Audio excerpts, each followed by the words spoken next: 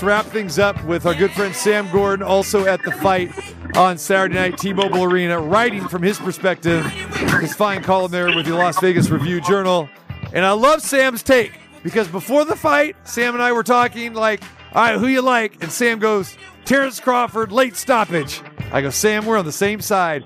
And Sam, it came out that way. We didn't need a crystal ball. We've seen Terence Crawford for about the last 7-8 years. And what a performance he put on last night. I want to know what Sam Gordon thought. First and foremost, TC, happy Monday. I appreciate you having me. Always a pleasure to come on the show.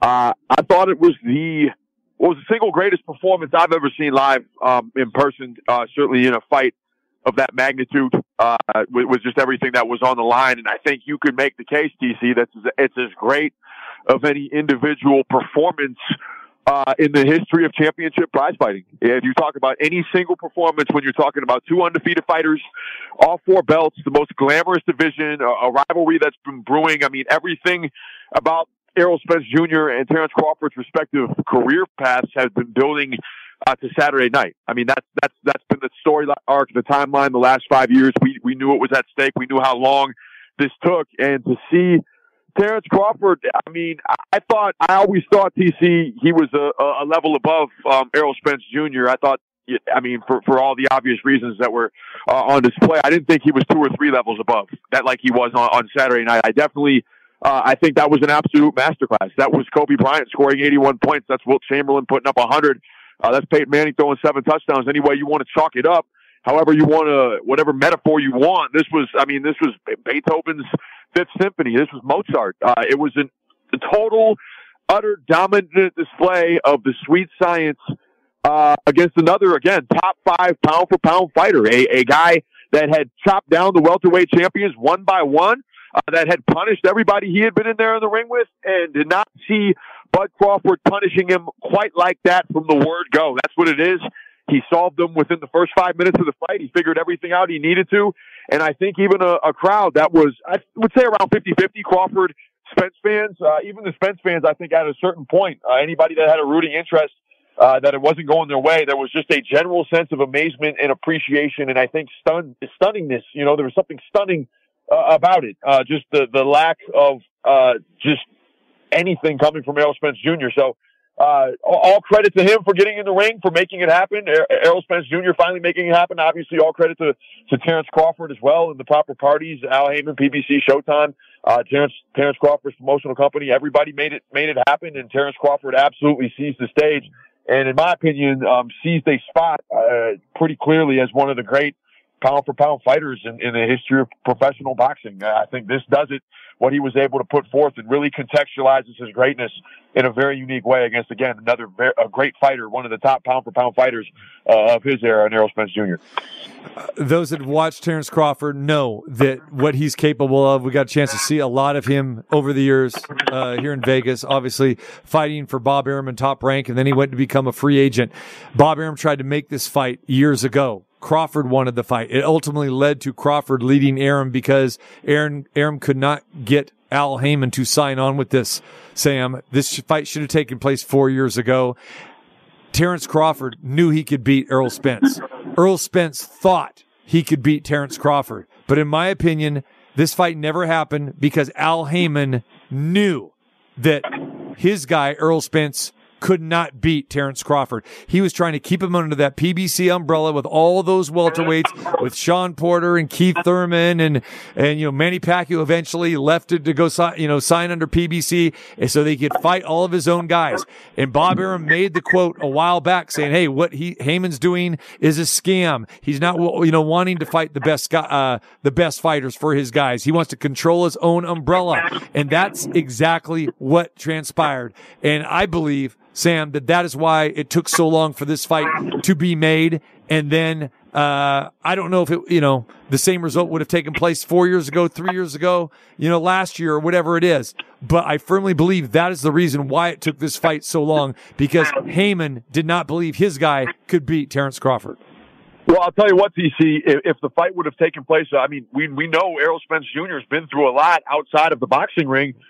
in the last few years. And I'll tell you what, like you said, we don't know what the result would have been had this fight happened 4 years ago. Well, we do. It would have been, I think Crawford would have won at any point in time. We'll never know. It's all kind of a supposition at this point. But based on the display that we saw Saturday, there's no reason to think at any point Errol Spence would have beaten Terence Crawford. That being said, I think he certainly would have had a better shot before he went through a, devastating car accident, before, the eye injury he sustained, before his super fight with Manny Pacquiao was supposed to happen here, in August of 2021. And then another car accident last December, or January, whatever it was, around last winter, not as major as the one he had endured after beating Sean Porter in 2019. But still, human being in car accident's never a good thing for a fighter. And on top of that, because of all three of those things, you have, the inactivity as well. So Terence Crawford, again, like you mentioned, TC, the skill set was on total display. He didn't even have to, he fought the entire fight in a southpaw stance, which, clearly the perfect game plan, because Errol Spence Jr. used to fighting, pretty much mostly orthodox fighters for the most part, and he didn't have to pivot, he didn't have to adjust. He's boxing's best adjuster, right? The best adjuster because of his versatile style, being able to fight from both stances, being able to box, being able to bang inside, countering everything, right? He can do everything. We've seen that for years, and he didn't need to. He didn't need to do everything. He picked up on Errol Spence Jr.'s rhythm, his ability to time shots from different angles, from without having to load up, just the short shots that he's able to connect with, the way his jab was firing. He promised a career-defining performance. You sensed in the promotion the focus that he had. He wasn't there to for any of the games or anything. He wasn't there for any of the jokes. He was a man on a mission, wanting to send a message, right, that this fight should have happened 4 years ago. And I think in his post-fight interview, and even in the press conference as well, you kind of heard, some vague references to how long it took this fight to get done, and kind of the way that Crawford, felt like he was perceived the last few years as somebody who didn't want this fight, as somebody who was ducking this fight. No, he always wanted this fight. Like you said, he always knew he could win this fight. And when the opportunity came to send a message, not just to Errol Spence Jr., but to boxing as a whole, at large, he rose to the occasion. And again, TC put forth one of the most dominant one-way traffic performances in the history of championship boxing at this level. I can't think of the last time a top five, level pound for pound fighter in Errol Spence Jr. with the resume that he's had. Think back kind of historically, when's the last time an elite pound for pound fighter was beaten like that? I mean, it's been a long, long time. It's a kind of a once in a generation performance from a once in a generation fighter. And, he showed up on the biggest stage in sports and showed everybody who he's been, not just now, but who he's been for several years. And he certainly rose to the occasion and prepared to put on a performance like he did Saturday. Totally agree. Some strong words from Sam Gordon, but historical in the fashion where, Crawford won this fight, dominated this fight. Can make the argument that he did not lose a round. And, two of the three judges scored the first round for Spence, but another judge gave it for Crawford. And then from that second round on with the knockdown, subsequently, you saw, two more knockdowns and then the stoppage in the ninth. But agree with everything you're saying with that, Sam. Sam Gordon from the Las Vegas Review-Journal covers everything, all sports here. But fantastic job with the boxing side, as we always talk about here, and go to his coverage there at the LasVegasReviewJournal.com and read what he wrote, which appeared in this morning's paper and yesterday's as well, too. Let's keep it here in Vegas and talk about championship weekend here, what we saw with Crawford, and then you spin over to what we saw yesterday at the Michelob Ultra Arena and what we're seeing here with the Aces now at 23-2, winners of 7 in a row. And I don't know, even though Dallas came back and made a little bit of a game, still the Aces put the pedal to the metal, firm control like they are in just about every game here, Sam. And it just seems like this team is continuing to get better and better, and there is no stopping this team. Yeah, I mean, we just saw one of the greatest, fighters of all time, TC, and then you go to right over to Michelob Ultra Arena down the street, and you see what I believe we're in the midst of seeing it. Look, there's still boxes that need to be checked. The Aces have to finish the job. We both know that. They know that. Everybody knows that. But what we've seen in the regular season so far, this is the greatest team in WNBA history. This is the greatest team. With or without Candace Parker, depth, whatever, what have you. Doesn't matter. The core four, as they call it now, Kelsey Plum, Jackie Young, Chelsea Gray and obviously Asia Wilson with excellent specialists, players that know their role, in Kia Stokes and Alicia Clark, veterans of the highest order, and then with Becky Hammond on the sideline. I mean, that six in and of itself, Candace Parker, for all her greatness, is a luxury. So that the Aces can afford to take their time with her injury and whatnot, knowing that there's much bigger games ahead. But when they're at their absolute best, TC, like they were in the first half, I mean, again, you talk about an absolute masterclass. The ball pings all over the floor. Everybody out on the court, or 4 of the 5 players pretty much at all times for the Aces, can shoot, dribble, and pass.